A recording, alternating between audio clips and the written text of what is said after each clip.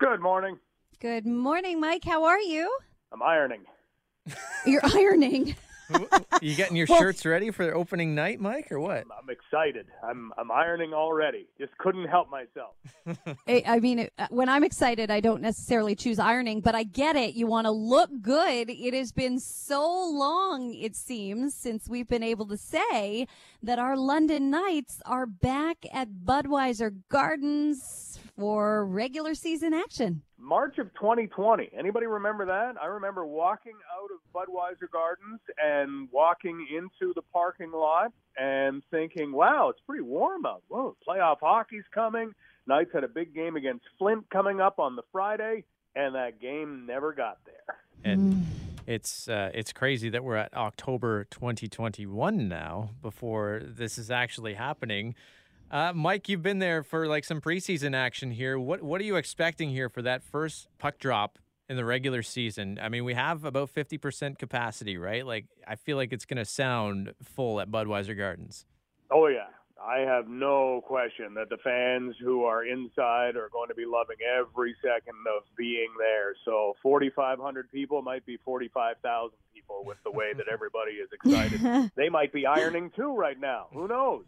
But I think what we need to look at is the fact that this is going to be a really exciting London Knights team. If we've learned anything through the preseason, and Luke Evangelista, who is one of the returning players, now 19 years old, used to be 17 so long ago. Now he's 19, and he's kind of one of the older guys on the club. But he looks around and he says, these guys have so much skill, these young players.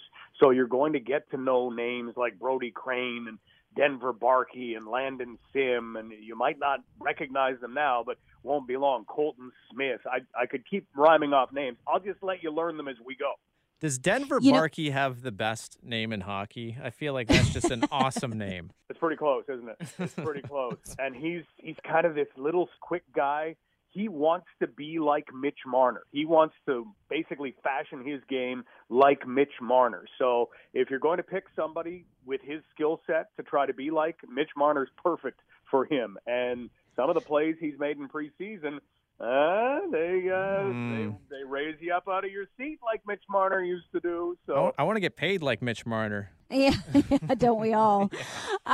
Mike, I actually feel like this just may be one of the most exciting London Knights seasons yet, because this will be the first one with fans back in the stands, remembering what it was like to not have it, to be extra excited, and for the players stepping on the ice after waiting so long to do so. I just have great feelings for this season ahead. Kim, I think you share those feelings with a lot of people. One of my favorite lines is, how can I miss you if you won't go away? And this is exactly that, where this has been gone for a long time, taken away for a long time, and now we have it coming back. And this is something that I think you tend to appreciate it just a whole lot more. And so appreciate the experience of being inside Budweiser Gardens for those who are lucky enough to be there, or let's hope that at some point we do see capacity limits raised if we're all doing what we're supposed to be doing. But yeah, this is special. This is fun, and it's a young, exciting team, and you never know where things are going to go. If you ask who's the best team in the OHL right now, most people will say, can I have 2 months? And then answer that question, because it's so tough to know. You've got 2 rookie classes coming in, and it's just good to be back. So what shirt are we ironing, Mike? What are we going with tonight for opening night? I have a gray shirt that's easy to iron. As much as I was excited to iron, I kind of looked through the closet and I went, that one takes a while. I can never get the wrinkles out of that one. So I grabbed the easy one. And it's a gray shirt. I'll throw on a green tie. I'll double check it with my wife, Kirsta, because I'll walk to the top of the stairs sometime and she'll just look and go, nope, that does not match. Always a good idea. So I haven't passed Kirsta's test yet, but I'm about to test it out. Well, I'm sure that, Mike, you will be looking just fine tonight, and you can hear how great Mike is looking, listening to him live, of course, on our brother station, Global News Radio 980 CFPL.